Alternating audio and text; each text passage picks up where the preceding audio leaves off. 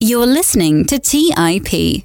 There's kind of a point of limiting benefit where as you add more and more factors to a portfolio, you start to decrease the impact they have on your expected return. It's kind of a point of diminishing returns, I guess. And it happens pretty quickly once you get past 2 or 3 factors, and the other stuff you're adding in is really just going to be adding in complexity when you're thinking about your asset allocation. And so you want to be pretty judicious with these. On today's episode, I'm joined by Wes Crill, who's the head of investment strategist and vice president at Dimensional Fund Advisors. During this episode, Wes covers a number of great topics, starting with factor investing, where he answers a bunch of common questions, such as how you can improve your expected returns through investing in factors. What is the difference between a single factor versus multi-factor approach? Which combination of factors are expected to produce the highest returns? He also shares some great research on how to protect your portfolio against inflation and which assets provide an effective hedge against expected and unexpected inflation. And he walks us through a framework that we can use to help us determine whether an investment belongs in our portfolio or not. All right, that is all I have for today's intro. I really hope you enjoyed today's conversation with Wes Crill. You're listening to Millennial Investing by the Investors Podcast Network, where your hosts, Robert Leonard and Rebecca Hotsko, interview successful entrepreneurs, business leaders, and investors to help educate and inspire the millennial generation.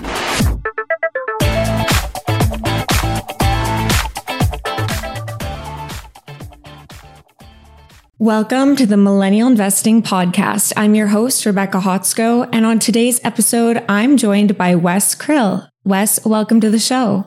Thank you so much for having me.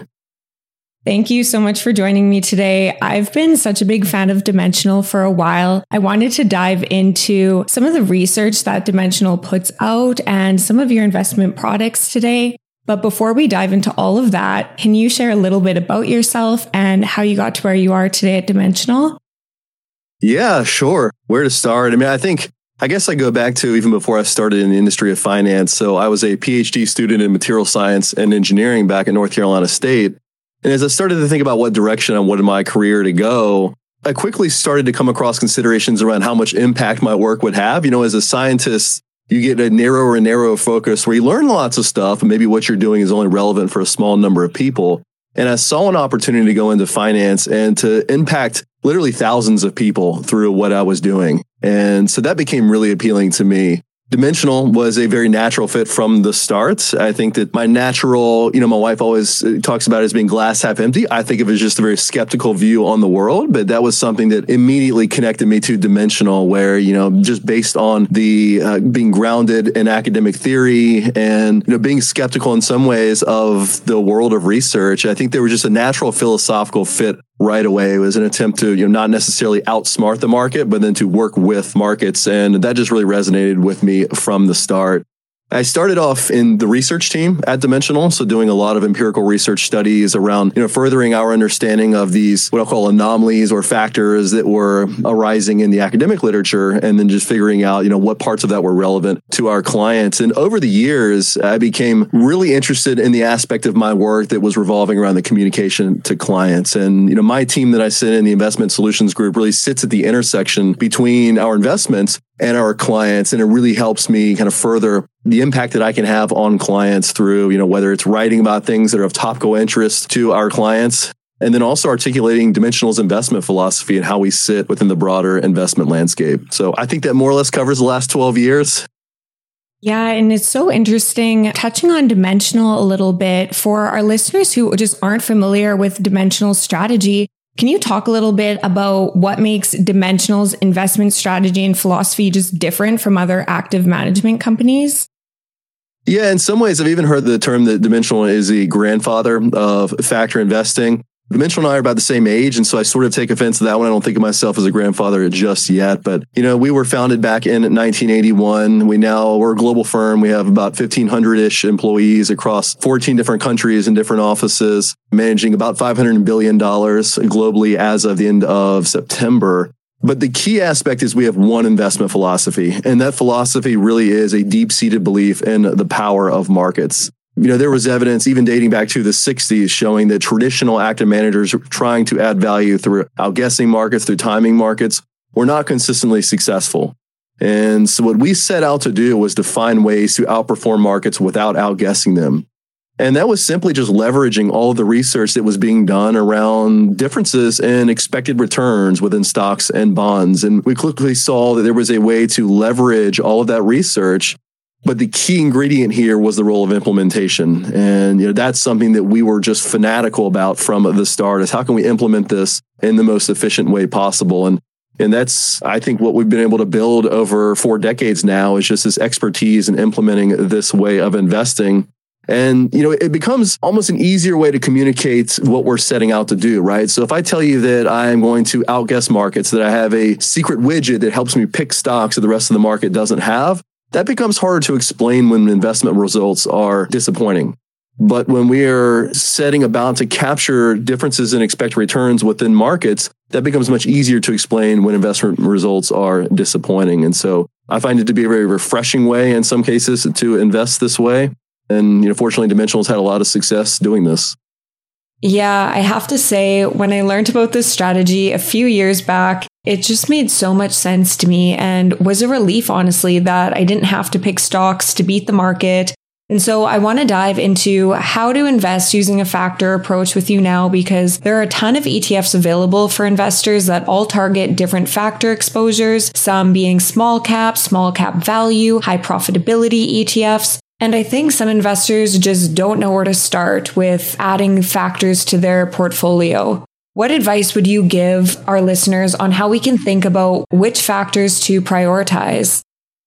It is challenging figuring out how to get started, and that's because there's a reason why we call this the factor zoo, for example. So there was an academic paper from a few years ago where they were looking across all of the academic literature on different factors and found 316 different ones that have been published. And so that just kind of suggests how daunting this task is. So then the question is, and this is part of the research that we do around this stuff, is how do you figure out which ones are useful, which ones are completely spurious, probably have no economic intuition behind them, which ones are just repackaging of something else that's already been discovered. That's kind of something for Dimensional and other practitioners to go through. I think it's helpful just to start with what an investor's goals are and what their tolerances or other considerations are. So it's like, okay, are you trying to achieve higher returns than the market? By definition, that means you're going to have to deviate from the market. If you just hold everything in the entire market at its natural market cap weight, you're going to get the market return. So if you want to do better, that means overweighting and underweighting certain groups of stocks. And from there, it's figuring out how much you're willing to differ from the market on a year-to-year basis. That's going to dictate how much you deviate from the overall market when you're over and underweighting certain stocks. So are you comfortable underperforming the market by 8% in 1 year if it means having higher expected returns than the market? I think these are the kind of considerations investors need to have. And then finally, when you're thinking about how you would want to deviate, and this comes back to your question about what factors would I want to choose, you want to have a really good sound underpinning for the factors or for these characteristics you're using to inform how you deviate from the market. There's kind of a point of limiting benefit where as you add more and more factors to a portfolio, you start to decrease the impact they have on your expected return. It's kind of a point of diminishing returns, I guess I should say. It happens pretty quickly once you get past 2 or 3 factors, and the other stuff you're adding in is really just going to be adding in complexity when you're thinking about your asset allocation. And so you want to be pretty judicious with these. We always want to start with what is the theoretical basis for why I should see this factor in the first place. If you go shopping for anything, let's leave securities on the table for a second. If you go shopping for shoes, cars, watches, houses, you're thinking about 2 primary considerations that factor into your expected return, right? There's what do I expect to receive? So let's use a car, for example. What's the make, model, the trim level, the mileage on this thing? What's the brand's reputation for reliability? That's telling you something about what you expect to receive in the future. And then how do I make those characteristics meaningful for my purchase decision? Well, it's how much do I have to pay? So that's how we think about figuring out what factors are useful for deviating from the market is, okay, what informs me about how much I'm paying? Well, we have a couple of price-based variables. There's market capitalization, or what some people call the size factor. You have value. So that's price scaled by fundamentals such as book equity. Those are giving you information about how much you're paying, right? And then we also think about profitability as giving you some information about what you expect to receive in the future in terms of cash flows, whether it's dividends or share repurchases.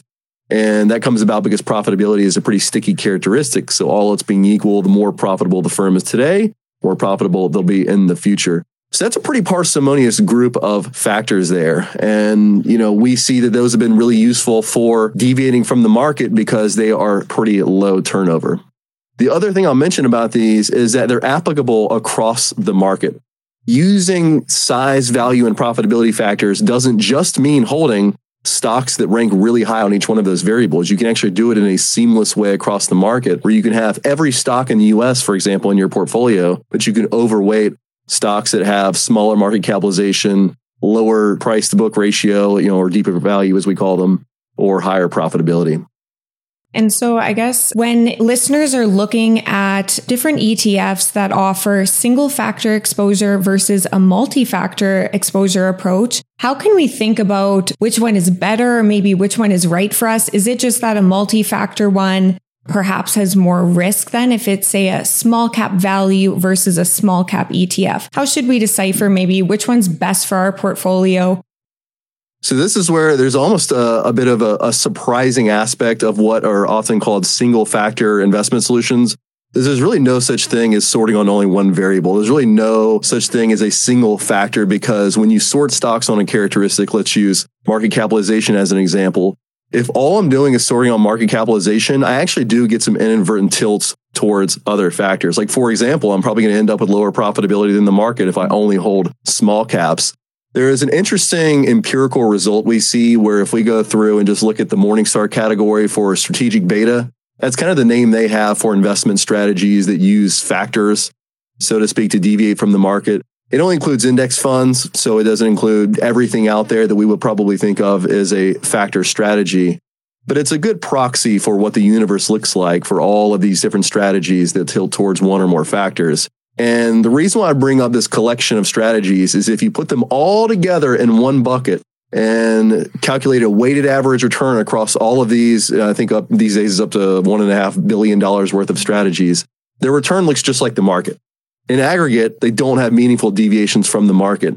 And that suggests there's a potential outcome where if you have a collection of single factor strategies that are strung together, their tilts might end up offsetting each other and you can end up not getting what you're paying for. For that reason, we think it's important to, in any strategy, have an integration of the information along with all of these different factors. Even if you're not referring it as a multi-factor strategy, you're balancing the trade-offs where if I sort towards small cap stocks, well, do I want to screen for lower profitability stocks? Now, the advantage with an integrated approach where it's a multi-factor type of strategy is for the same level of expected outperformance. Let's say my goal is to outperform the market by, I don't know, just throwing out a number, 1% per year. The more factors I have in the portfolio, if I'm using size, value, and profitability together, rather than just one of them at a time, the lower my overall deviation is from the market. The way we would measure that is tracking error. And you actually reduce that tracking error for your given level of outperformance. I would actually think of a multi-factor approach as in some ways lower risk than a single factor approach if my primary measurement of risk is how different from the market I am. Okay, that is super interesting. And I'm glad you brought that up because I just read in a paper the other day how factors are either negatively or positively correlated with each other. And so value and momentum, I believe, were negatively correlated. So when these are combined, they increase diversification. But on the other hand, if two factors are positively correlated, is it only in that case then that it would increase the risk and expected return with the factors? So the way I think about it, and it's a really important consideration, by the way, if you're building a multi-factor portfolio, is you have to know how they interact. The way we would typically measure an interaction between these is the cross-sectional correlation. I'll explain what I mean by that in a second, but the cross-sectional correlation between the characteristics. So I already mentioned one where market capitalization and profitability are negatively correlated or positively correlated in the cross-section. So if I go towards small caps, I tend to give up some profitability, all else being equal. You mentioned another good one, which is, how does a stock become a value stock in the first place? I'll give a spoiler for the audience. They tend to not IPO that way. They tend to become value stocks because they've had relatively poor performance compared to the market. But the momentum phenomenon, like you mentioned, we see that stocks that have had relatively poor returns over the past 6 to 12 months tend to continue to underperform the market in the short term. So you want to be careful when you're buying stocks for a value portfolio that you're not catching a falling knife. And so we want to have provisions in place for our portfolio management process so that we are taking into account as this stock in downward momentum that can influence when we buy a stock for a value portfolio. And that's another way of potentially increasing expected returns just by virtue of the fact that you're taking in additional information about the expected returns of a stock. And that's why, there's a whole host of things that we have to do within our strategies that really kind of come down to using different types of information.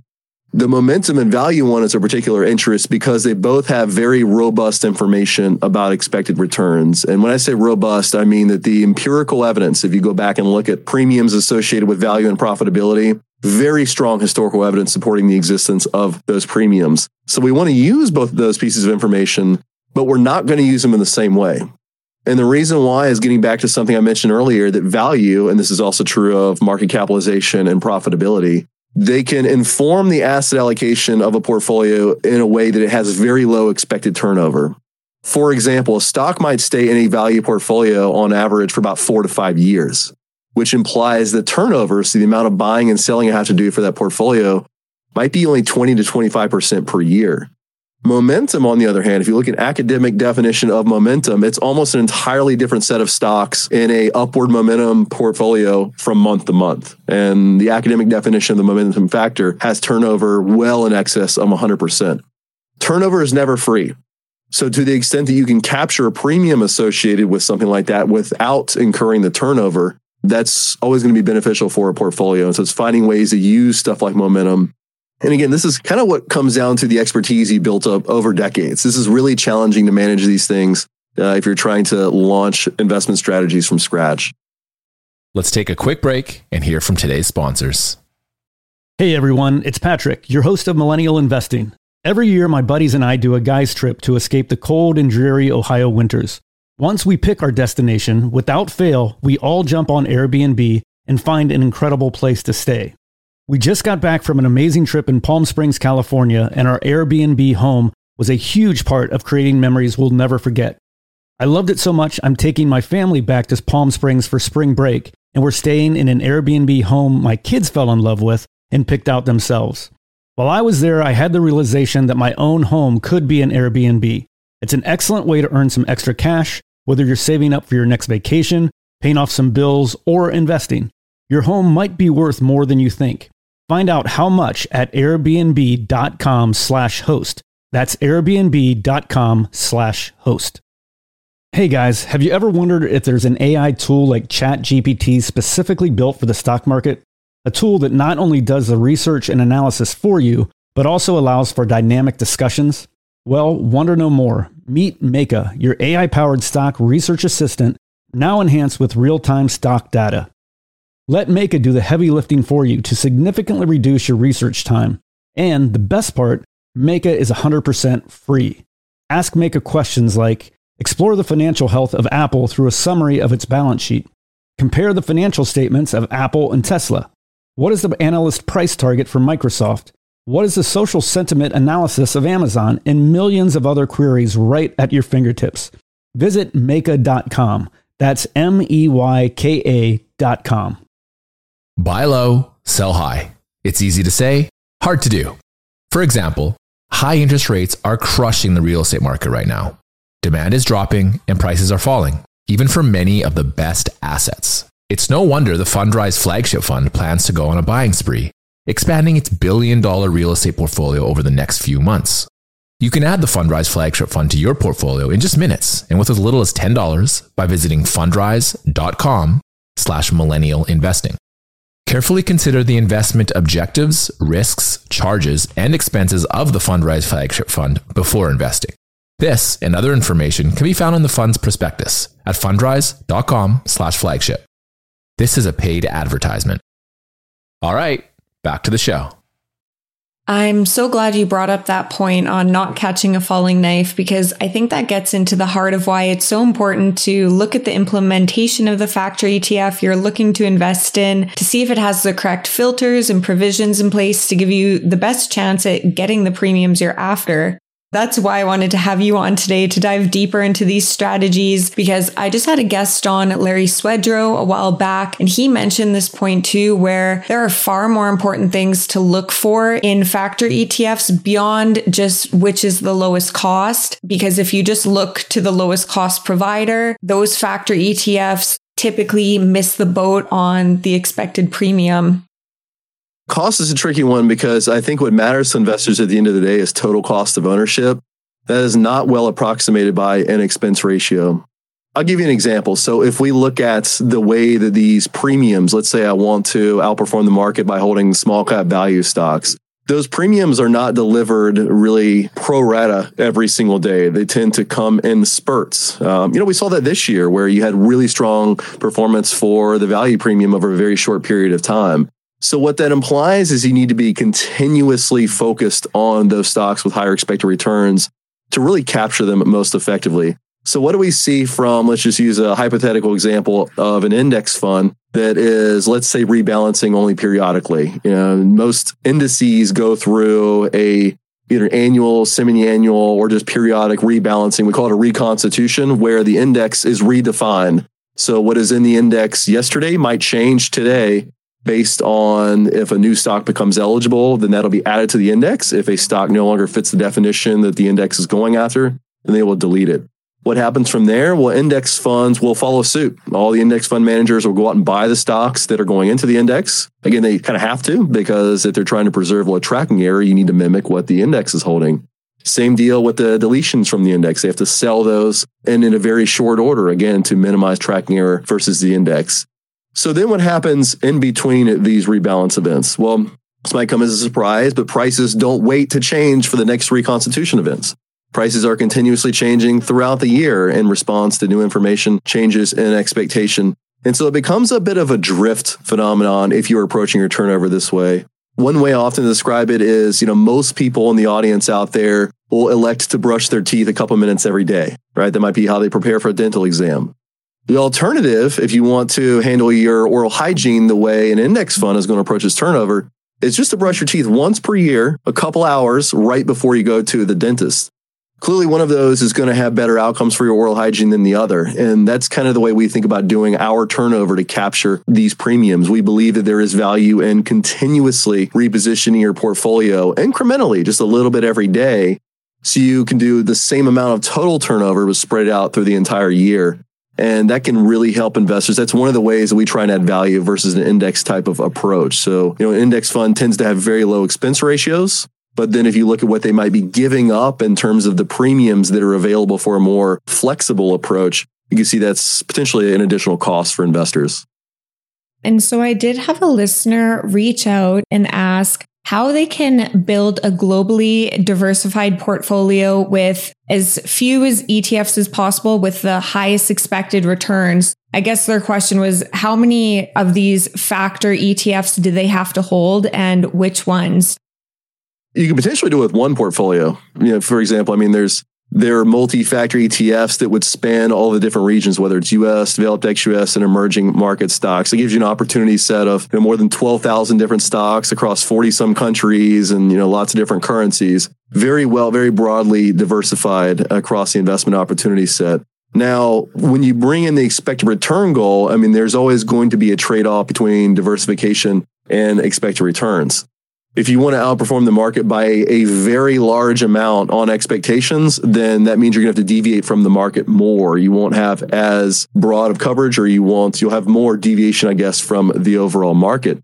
So it really just comes down to what your goals are. But there certainly are investment solutions out there that will offer this type of factor exposure across all of these different regions. And there are efficiencies, by the way, to doing it with fewer funds. When we think about what we call our core portfolios. So it's, strategies that will cover an investable market, tilt towards these drivers of higher expected returns. You can think of those as an amalgamation of component portfolios. If I think about a market as being made up of large growth, large value, small growth, small value, you could have 4 different portfolios, each accounting for one of those quadrants, and combine them together to replicate an overall region-wide portfolio. Or you can do it all in one portfolio, and there are some efficiencies when it comes to You don't have to sell something out of large value and then buy it in large growth. If you have one portfolio, it just kind of seamlessly moves from one part of the portfolio to another. There certainly are opportunities to do that, and it kind of comes down to what your goals are at the end of the day. Okay, if someone's goal is just wanting the highest expected return possible, let's assume nothing else matters to them. What factor combination would most likely achieve this? Yeah, I mean, just using size, value, and profitability to identify stocks based on their expected return. Certainly, there's going to be a subset of the market. So it would be small cap companies with very low valuation ratios and relatively high profitability. That's going to be your highest expected return subset of the market. And if you had no other considerations whatsoever, certainly you could focus a portfolio just on a small segment of the market like that. The challenge really comes down to, again, there's no free lunch out there, right? It's sort of like there's not a whole lot of foods out there that satisfy my competing goals of they're delicious and they're really good for me. So there are going to be trade-offs when it comes to risk and return. And in this case, your risk is, if you're defining it as the potential to underperform the market, it's not a sure bet even over a very long period of time that these expected return premiums that we talk about in the historical data are going to pan out, because your real performance is going to be a function of both the expected return and the unexpected return that you could not have predicted in advance. And that's going to be stuff that's affected by whatever's going on in the world at large. There was a really cool academic paper from a few years ago from Professors Eugene Fama and Ken French, where they tried to estimate the probability of something like a group of stocks, say small value, for example. What is the probability that they could underperform the market over a 10-year period? Now, we know historically they've outperformed the market pretty substantially, by say 3 or 4% per year. But they estimated a probability of, even over a 10-year period, these stocks underperforming, the probability is like 6%. That's only like a couple of standard deviations. We're not exactly talking about a black swan event. And if that were to happen, then you would see the downside of being focused on having, I guess I should say, that much of a tilt away from the market. So for many investors, that won't be satisfactory to have that probability of outperforming over that longer period of time. And so they might decide to hew a little bit closer to the market. So that's why, I guess, to summarize, yes, there are very high expected return segments of the market. And it kind of depends on how much investors are willing to tolerate in terms of their deviations. And so I guess if investors already hold a very broad-based ETF, like a total market ETF, VTI or VOO for the S&P 500, and they want to start implementing a factor approach, is it wise for them to also keep those total stock market exposures, or should they just move towards a more factor-based approach? I guess it kind of depends on their goals. I think the beauty of our way of investing is that it works both kind of at the macro scale, so in a core type of strategy across regions, but it also works in component type strategies. Sort of depends on where they want to make changes in terms of their asset allocation. It's nice that both the research implies that this way of investing should work in really any segment of the market, and also across our track record. I mean, we've seen that we've been able to generate outperformance versus markets and benchmarks, not just at the market-wide level, but also segment by segment and in both U.S. and non-U.S. markets. And so I guess it's really not a bad way to go about incorporating that into your portfolio. So now I want to dive into Dimensional's products, because Dimensional has been a leading provider of factor strategies, and these ETFs are now available to retail investors. And there's also other providers that offer factor ETFs through passively tracking an index, but the results are clear when doing back tests of Dimensional's ETFs and other active ETF providers that they quite significantly outperform the comparable passive factor ETF. So I'm wondering, can you talk a bit about what's driving this outperformance when both funds are targeting the same factor exposure, yet they yield quite different results in terms of performance? So this is where the importance of implementation comes in. And, I can use a really simple example. So if we look at the Russell indices, not index funds, this is before you even get to the costs associated with managing a strategy that's tracking these indices. But if I look at the Russell indices here in the US, you have the Russell 1000s, the largest 1,000 stocks in the US market. The Russell 2000 is the next smallest 2,000 stocks. Very common measurements for large caps and small caps in the US. If I go back to the inception for the data for these indices, 1979 in January, the Russell 1000 has had a higher average return since 1979 than the small cap Russell 2000. It's been about a percentage point higher, actually. that kind of tells you a really important lesson about implementation and capturing these premiums. We've seen there has been a size premium since 1979, but you can potentially miss out on some of it depending on the quality of your implementation. In the case of the Russell 2000 versus Russell 1000, you have a couple of different elements here. You have some stocks that drag down the performance of small caps that are included in the Russell 2000 index. They're small caps with high prices and very low profitability. You have that reconstitution effect I talked about earlier, where when you have lots of buying and selling concentrated into a very short period of time, you can push prices. And if you push prices, you might end up buying at a very high price, selling at a very low price. You can have on paper a similar type of asset allocation, but have very different results going forward. This is where I think in some cases the active versus passive categorization of strategies is not quite, it's a little too coarse-grained. The way I would think about it is if you split the investments design into the philosophy behind why a portfolio is doing what it's doing versus the actual implementation, how it's doing what it's doing, I would apply the active versus passive delineation separately between those two. So the investment philosophy, well, passive, which if you go back to the early days, the first index funds that were launched, that's embracing market prices. It's a tacit admission that trying to outguess markets has generally not been successful. But the implementation, and this is where you get to a big distinction between what Dimensional does and then what a typical index fund is going to do. We believe in active implementation. And what that means is having a daily investment process that has flexibility. Rather than trading whenever the index tells us to, we're going to trade based on what we believe the portfolio should be holding on a day-to-day basis. And we have flexibility because we're not adhering to an index, and we can buy stuff that has high expected returns a day. We can sell stuff that has lower expected returns, and we can reevaluate that every single day. So just that element of flexibility is hugely impactful for setting us up for what we want to in our portfolios. And it allows us to capture, in our belief, more of the premium than if we lack that flexibility.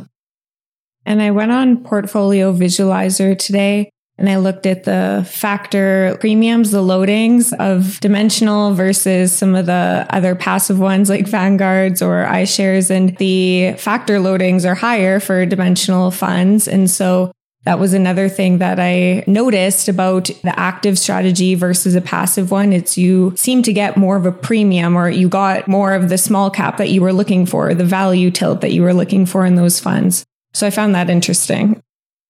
I mean, you can think of those factor loadings as telling you like the time series average, roughly speaking, of your exposure to one of these dimensions of expected return, like small cap value or profitability. And certainly the more of that you have, the higher the expected return. You know, what sometimes doesn't show up in a factor loading is kind of the costs associated with attaining that loading. So like, you know, we were saying earlier, screens that you might want to have in a small cap space around lower profitability or downward momentum, managing the trade-off between your tilts towards value and profitability. You know, those are things that don't necessarily show up in the asset allocation if you're looking at just size, value, and profitability, but are enormously critical to actually capturing those premiums net of the cost of implementation. I want to jump into some of the research that you've done too, because I really like a lot of the insights that you write on Dimensional. One of them, I recently read an article you wrote, does fill in the blank belong in my portfolio? And I think that this article can resonate with a lot of investors, because for those investors who are managing their portfolio themselves, we're often thinking, does this belong in my portfolio? And so we have guests come on and talk about what investments they think are great or going to be in the next bull run. And it leaves us wondering at the end of the day, should I invest in this? Is this right for me? And so I really liked your analysis on this topic. And I was just hoping that you could go over how we can think about evaluating whether something actually belongs in our portfolio or not. Yeah, this is another challenging one for investors really to get started, which is you have all of these different options. I mean, we've been talking a lot about factor ETFs or things that are, you know, in the mutual fund or ETF wrapper. Even going beyond that, there's just so many other options investors have greeting them these days. And so there's no one size fits all type of approach. I think just having a really, very solid framework for how to evaluate the merit of an investment is a good place to start. And it can help you answer questions that are specific to your circumstances and what else you have in your portfolio. And it kind of comes down to a cost benefit analysis. It's pretty simple. It's like, okay, what's the benefit from adding in this investment? In my view, it really should be one of two things that it needs to satisfy. It's either increasing your expected return or it's helping you manage risk. So we can unpack that one a little bit. So what's the evidence that this asset can increase your expected return, that it has higher returns than stuff that's elsewhere in your portfolio? Certainly you want to see some really strong evidence that that's been the case historically. Is there good data on it? Is it something that has been a consistent value add to a portfolio? Can you make the case for it? It's really easy to make a case for an equity premium. So stocks having a higher return than bonds. We think it's pretty sensible to make a case for size, value, and profitability premiums because they're telling you something, again, about how much you're paying or what you expect to receive. If I don't have that kind of theoretical basis for why this should be delivering higher returns, then the empirical evidence better be really, really, really good. So that's one aspect. Managing risk. Again, is it helping me tailor the volatility of my portfolio? Is it expanding my opportunity set? So is it providing diversification in addition to what's elsewhere in my portfolio? If it's providing a type of asset that is not present in the rest of my asset allocation, maybe it is expanding my opportunity set and helping to manage risk. And then you get down to the costs. And this is where it could be things as simple as like the opportunity costs. If I'm tying up capital in this investment over here, then that means I have less to deploy elsewhere in my portfolio where, maybe I don't get to participate in other investments. Sometimes costs are as literal as what's the expense of investing here. So you get into something like private markets, those are going to have much higher costs than public markets. So that's something for investors to be cognizant of. What this framework allows you to do is to think about individual examples, and you start to ask questions about, okay, given this framework, does this still make sense for me? A really simple example is cryptocurrencies, or if we just look at Bitcoin. So would an investor want to have that in their portfolio? So let's go through these criteria, relatively quickly, but one at a time. So what's the expected return case for cryptocurrency? And frankly, there's not a real solid one. Holding one Bitcoin today doesn't entitle me to more Bitcoin in the future, right? So it doesn't have the same logic behind why I expect to gain return from holding stocks or gain return from holding bonds. The volatility of cryptocurrency, I think, is dissuasive of it being a risk management tool. So then it's not totally clear what role it would play in a portfolio. And then you also look at, okay, is this expanding my opportunity set? Well, the total value of Bitcoin, this is going to be probably completely outdated because those valuations tend to fluctuate on a week-to-week basis. But the last time I checked, it was less than 0.5% of the value of the global stock and bond market. So that would imply that if you had $1 million portfolio, you would have less than $50,000 in Bitcoin and market cap weights. And so, when you start to assess something based on these criteria, then in some cases, that can be a more helpful way to think about what goes in your portfolio than just, oh, well, this sounds interesting. It's a more robust type of assessment. Let's take a quick break and hear from today's sponsors. Hey everyone, it's Patrick, your host of Millennial Investing. Every year, my buddies and I do a guy's trip to escape the cold and dreary Ohio winters. Once we pick our destination, without fail, we all jump on Airbnb and find an incredible place to stay. We just got back from an amazing trip in Palm Springs, California, and our Airbnb home was a huge part of creating memories we'll never forget. I loved it so much, I'm taking my family back to Palm Springs for spring break, and we're staying in an Airbnb home my kids fell in love with and picked out themselves. While I was there, I had the realization that my own home could be an Airbnb. It's an excellent way to earn some extra cash, whether you're saving up for your next vacation, paying off some bills, or investing. Your home might be worth more than you think. Find out how much at airbnb.com/host. That's airbnb.com/host. Buy low, sell high. It's easy to say, hard to do. For example, high interest rates are crushing the real estate market right now. Demand is dropping and prices are falling, even for many of the best assets. It's no wonder the Fundrise flagship fund plans to go on a buying spree, expanding its billion-dollar real estate portfolio over the next few months. You can add the Fundrise flagship fund to your portfolio in just minutes and with as little as $10 by visiting fundrise.com/millennial investing. Carefully consider the investment objectives, risks, charges, and expenses of the Fundrise flagship fund before investing. This and other information can be found in the fund's prospectus at fundrise.com/flagship. This is a paid advertisement. Hey guys, the Range Rover Sport leads by example. It's got powerful on-road performance and commanding all-terrain capability and combines assertive on-road performance with the signature Range Rover refinement that you'd expect. The third-generation Range Rover Sport is the most desirable, advanced, and dynamically capable one yet and redefines sporting luxury. It's got advanced cabin technologies such as active noise cancellation and cabin air purification, which offer new levels of comfort and refinement. The purposeful cockpit-like driving position sets the tone for a focused interior that promotes exhilarating driver engagement. Award-winning Pivi Pro infotainment is at the heart of the experience and provides intuitive control of the vehicle systems. You can also enjoy a dynamic drive in total comfort with optional 22-way adjustable, heated and ventilated electric memory front seats with massage function. Design your Range Rover Sport at LandRoverUSA.com. That's LandRoverUSA.com. All right, back to the show.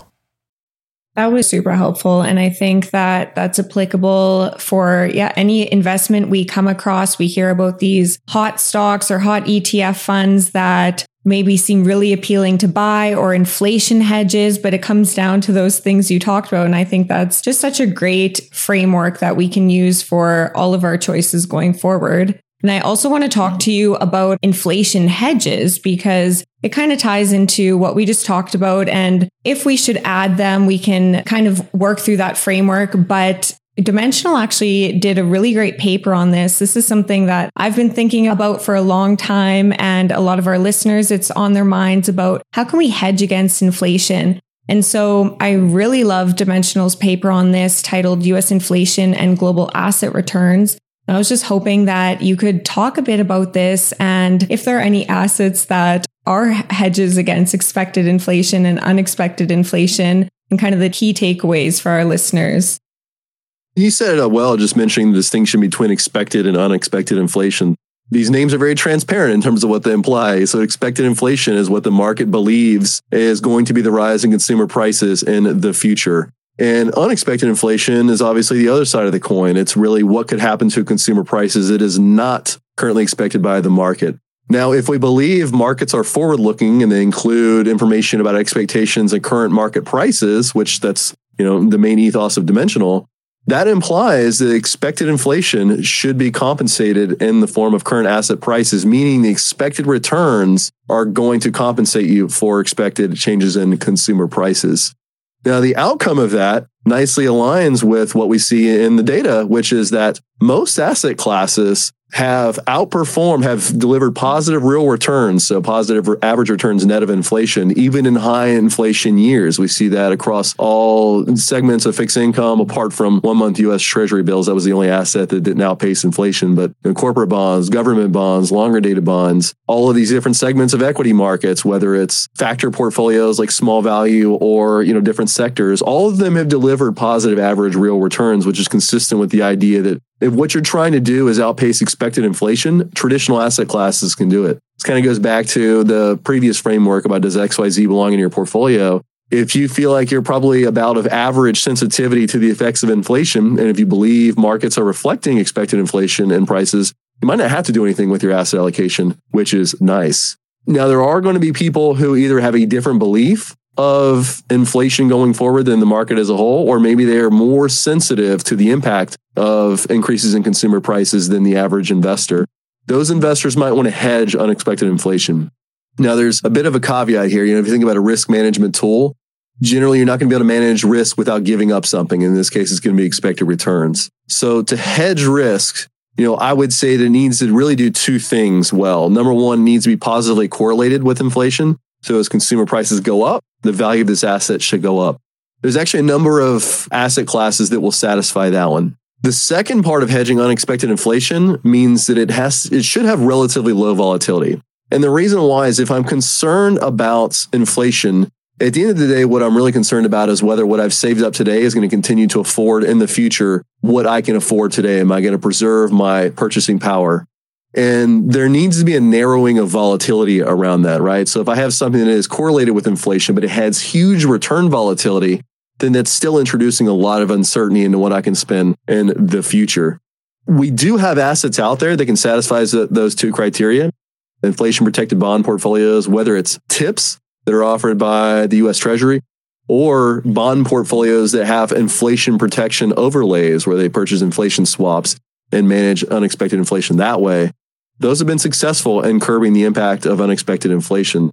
Other asset classes that are positively correlated with inflation, but really, in my view, haven't been as good of inflation hedges, whether it's energy stocks, whether it's commodities, they only check one of those two boxes. They do check the box of being positively correlated, but they have much more volatility than inflation itself. So again, it kind of comes back to what your goals are. To manage a risk, you're generally going to have to give up something in return. And that's up to each investor to decide where they want to be in that spectrum. That was super helpful. Thank you for going over that with us. I think it's really interesting to hear you bring that evidence back to it, because we've heard a lot about energy being a great diversifier. And that is true. And while that was shown to be true in the paper as well, it adds so much volatility, as you mentioned. And so if you're someone who doesn't want to experience a bunch of volatility, then that investment probably wouldn't be right for you. And so they can go back and think about that framework that you talked about as well to figure out if it really fits in their portfolio and if they think it's worth it with that additional volatility it would add. Yeah, I mean, the energy stocks, again, are going to outpace inflation, just like we believe all other stocks should. And so then the question is, would you want to overweight energy stocks? Well, if your goal is to manage your inflation exposure, and if you want to hedge unexpected inflation, we find that that's a less sensible way to do it than just having inflation-protected bond portfolios. And just on that unexpected inflation, the last time I looked, markets were still expecting inflation or pricing in inflation to be around 3%, which was interesting to me because it's still nowhere near that. And so to me, that would suggest that hedging against unexpected inflation could be important for some people if inflation persists higher than expected by the markets. But we'll never know that until after the fact.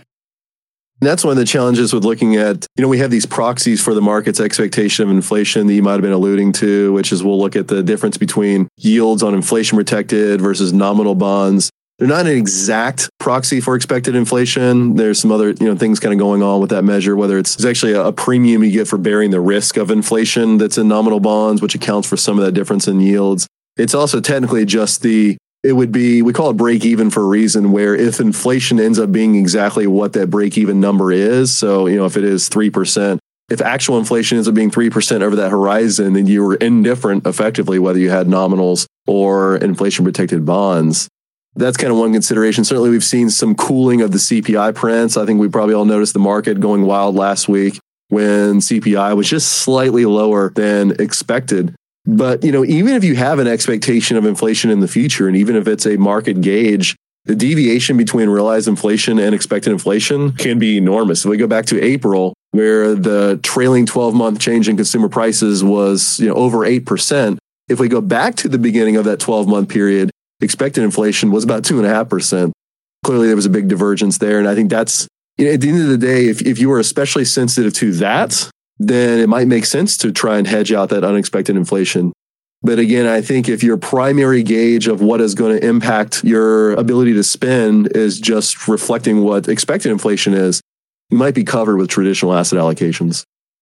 So I also want to talk to you about another article you wrote titled "FANG's Gone Value." This one was really interesting. You write about how some of the FANG stocks have been reclassified as value companies now. And typically when we hear value company, that might lead us to think that they now have a higher expected return going forward. Can you walk us through your take on this and what this means? Yeah, I thought this was just an interesting anecdote because for so long, there was some opposition around the value premium or value investing that was really rooted in this belief that we were in a new normal, that technology firms were the way to go, and that these growth stocks were really poised for long-term success. And I always thought of that as conflating the characteristics of a good company with the characteristics of a good investment set. And what I mean by that is investors are desiring higher expected returns generally. A company that is really strong, that has been very successful historically, one of the largest firms in the US, all else being equal, should have a lower discount rate applied to the expected future cash flows. If everyone believes this firm is going to be great for a long time, there's maybe less uncertainty around what their cash flows are going to be in the future. I think that's an interesting backstop because, again, these five companies, these FANG stocks being the poster children for why value investing was dead, is mildly ironic that two of them became value this year. We wrote that before the losses got even bigger. I think at this point, they've lost over $2.5 trillion in terms of market capitalization between those five stocks. If that were to be its own stock market, that would be the fifth largest stock market in the entire world, which is kind of interesting. But I think it just comes back to the principles of, what tells you about differences in expected returns. if you knew which companies were going to be the rock stars in the future and you can get in on them early, then yes, that would be a very high rate of return strategy. But unless you can predict those in advance, the companies that are already at the top of the market might not be the highest expected return stocks for investors. Another takeaway that I would just love to share with our listeners is in that article, you talked about what typically happens to stocks of companies that grow to become the largest in the market and kind of what happens to their expected returns. Can you share that with our audience? You can think about this in terms of a career progression for an employee where, as you rise up the ranks of a firm, the expectations keep increasing. So you're going to be gaining potentially higher and higher compensation, but then the stuff that you did when you were an analyst might not really cut it if you're an executive at that point, right? And so as the expectations start to rise, that's the way I think about companies as they rise up the ranks of the largest firms in the US. The stuff that propelled them to the top of the market was probably rewarded with really strong realized returns. But then going forward, once the expectation is excellence, their expected returns might actually go down because what happens is valuations go up, right? The threshold for what is acceptable for the productivity of that firm goes up. And that's what you see in the data. So if we track companies, if you look back historically, every time a company joins the top 10 for the US market, and when I say top 10, that's just largest 10 based on market capitalization. In the years leading up to them joining the top 10, they have really strong returns versus the market, outperforming the broad market by over 10% per year. But then once they join the top 10, their returns look very similar to the market. And in fact, 5 years after they've joined the top 10, they actually tend to slightly underperform the broad market. And so I just think that comes back to expectations and how those get embedded into valuations. All else being equal, the higher the valuation for a company, the lower the expected return because they're pricing in great success and they're willing to pay a very high price for those future cash flows. I found that super interesting when reading that because I think a lot of investors might think the opposite, where a larger company would now all of a sudden it's made it to the top, so they're going to stay there or they're going to continue to meet those expectations. But it's just really cool looking at what the data has to say. And another one that I want to talk to you about, because I found this really interesting when reading it, is how you talk about value is an asset class and not an investment strategy. And so talking about this on our show, a lot of our listeners are familiar with Warren Buffett style value investing approach, and that's a strategy. I was wondering if you could kind of talk about this distinction and explain what you mean by value as an asset class and not a strategy. I think of it as just the sentiment behind value investment. When people talk about that as a way to go about buying stocks, what they're really talking about is just generally speaking, looking for low price stocks. There are dozens of different ways you can potentially measure the price of a stock to determine whether it's high or low. I think the main takeaway for me is when I look at value investing, it comes in lots of different forms and not all of them have been similarly successful. And, we talked about some of the ways in which, a strategy that is adhering rigidly to an index might leave some of the premium on the table. You can have so-called style drift, where you might start out with really good value exposure at the moment of rebalancing, but during the course of the year, in between rebalance events, you can start to drift and have a good portion of your portfolio no longer in value. But that can happen for active reasons as well. So there was a paper a few years back where they looked at the holdings of value mutual funds. It was across all U.S. domicile mutual funds. And what they saw was a large portion of value mutual funds actually plotted out like growth stocks. They were high price to book stocks. So we see that anecdotally when we look at, for example, the U.S. large cap value category in Morningstar and just pull out all the value strategies there. It's probably over 200 of them over the past 10 years. And their valuation ratios, so if I look at the aggregate price to book, it plots out everywhere from right around 1 all the way up to over 7.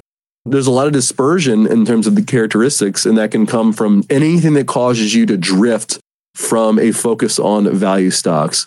The reason why that's relevant is because the less exposure, actually, let me flip this into a glass half full. The more exposure you have to the value premium, the more consistent you are in that exposure, the better your performance is going to be when the value premium is positive. Again, all else being equal. That's why you would want that consistent focus.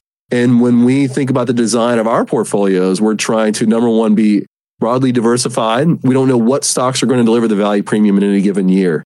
It's not all of them. In fact, that was another really seminal paper from Fama and French where they showed that it was a small subset of the asset class to deliver the premium. We want to make sure we're holding those, hence the broad diversification, but also the consistent focus. As prices change, we want to be making incremental changes to our portfolio on a daily basis. So we capture those stocks when they deliver the value premium. And I think when you look at just all of the different ways that you could potentially miss out on the premium, that's where I come back to that notion of value is, it can sound great in theory, but the actual results on paper can vary drastically. That was so great. Thank you so much, Wes. Before I let you go today, where can our listeners go to learn more about Dimensional, their products, and everything that you do there? You can always go to our site, which in the US is us.dimensional.com, I believe. Certainly, if you Google Dimensional Fund Advisors, it will pop up. And there you can find everything from our investment philosophy, a lot of the commentary we have on market events that's public facing. And then, of course, a whole, suite of information on all the different investment strategies that we offer. I will make sure to link that all in the show notes today. I want to thank you again so much for taking the time to come on today, Wes. All right. I hope you enjoyed today's episode. Make sure to follow the show on your favorite podcast app so that you never miss a new episode. And if you've been enjoying the podcast, I would really appreciate it if you left a rating or review. This really helps support us and is the best way to help new people discover the show. And if you haven't already, make sure to sign up for our free newsletter, We Study Markets, which goes out daily and will help you understand what's going on in the markets in just a few minutes. So with that all said, I will see you again next time. Thank you for listening to TIP. Make sure to subscribe to We Study Billionaires by the Investors Podcast Network. Every Wednesday, we teach you about Bitcoin, and every Saturday, we study billionaires and the financial markets. To access our show notes, transcripts, or courses, go to theinvestorspodcast.com. This show is for entertainment purposes only. Before making any decision, consult a professional. This show is copyrighted by the Investors Podcast Network. Written permission must be granted before syndication or rebroadcasting.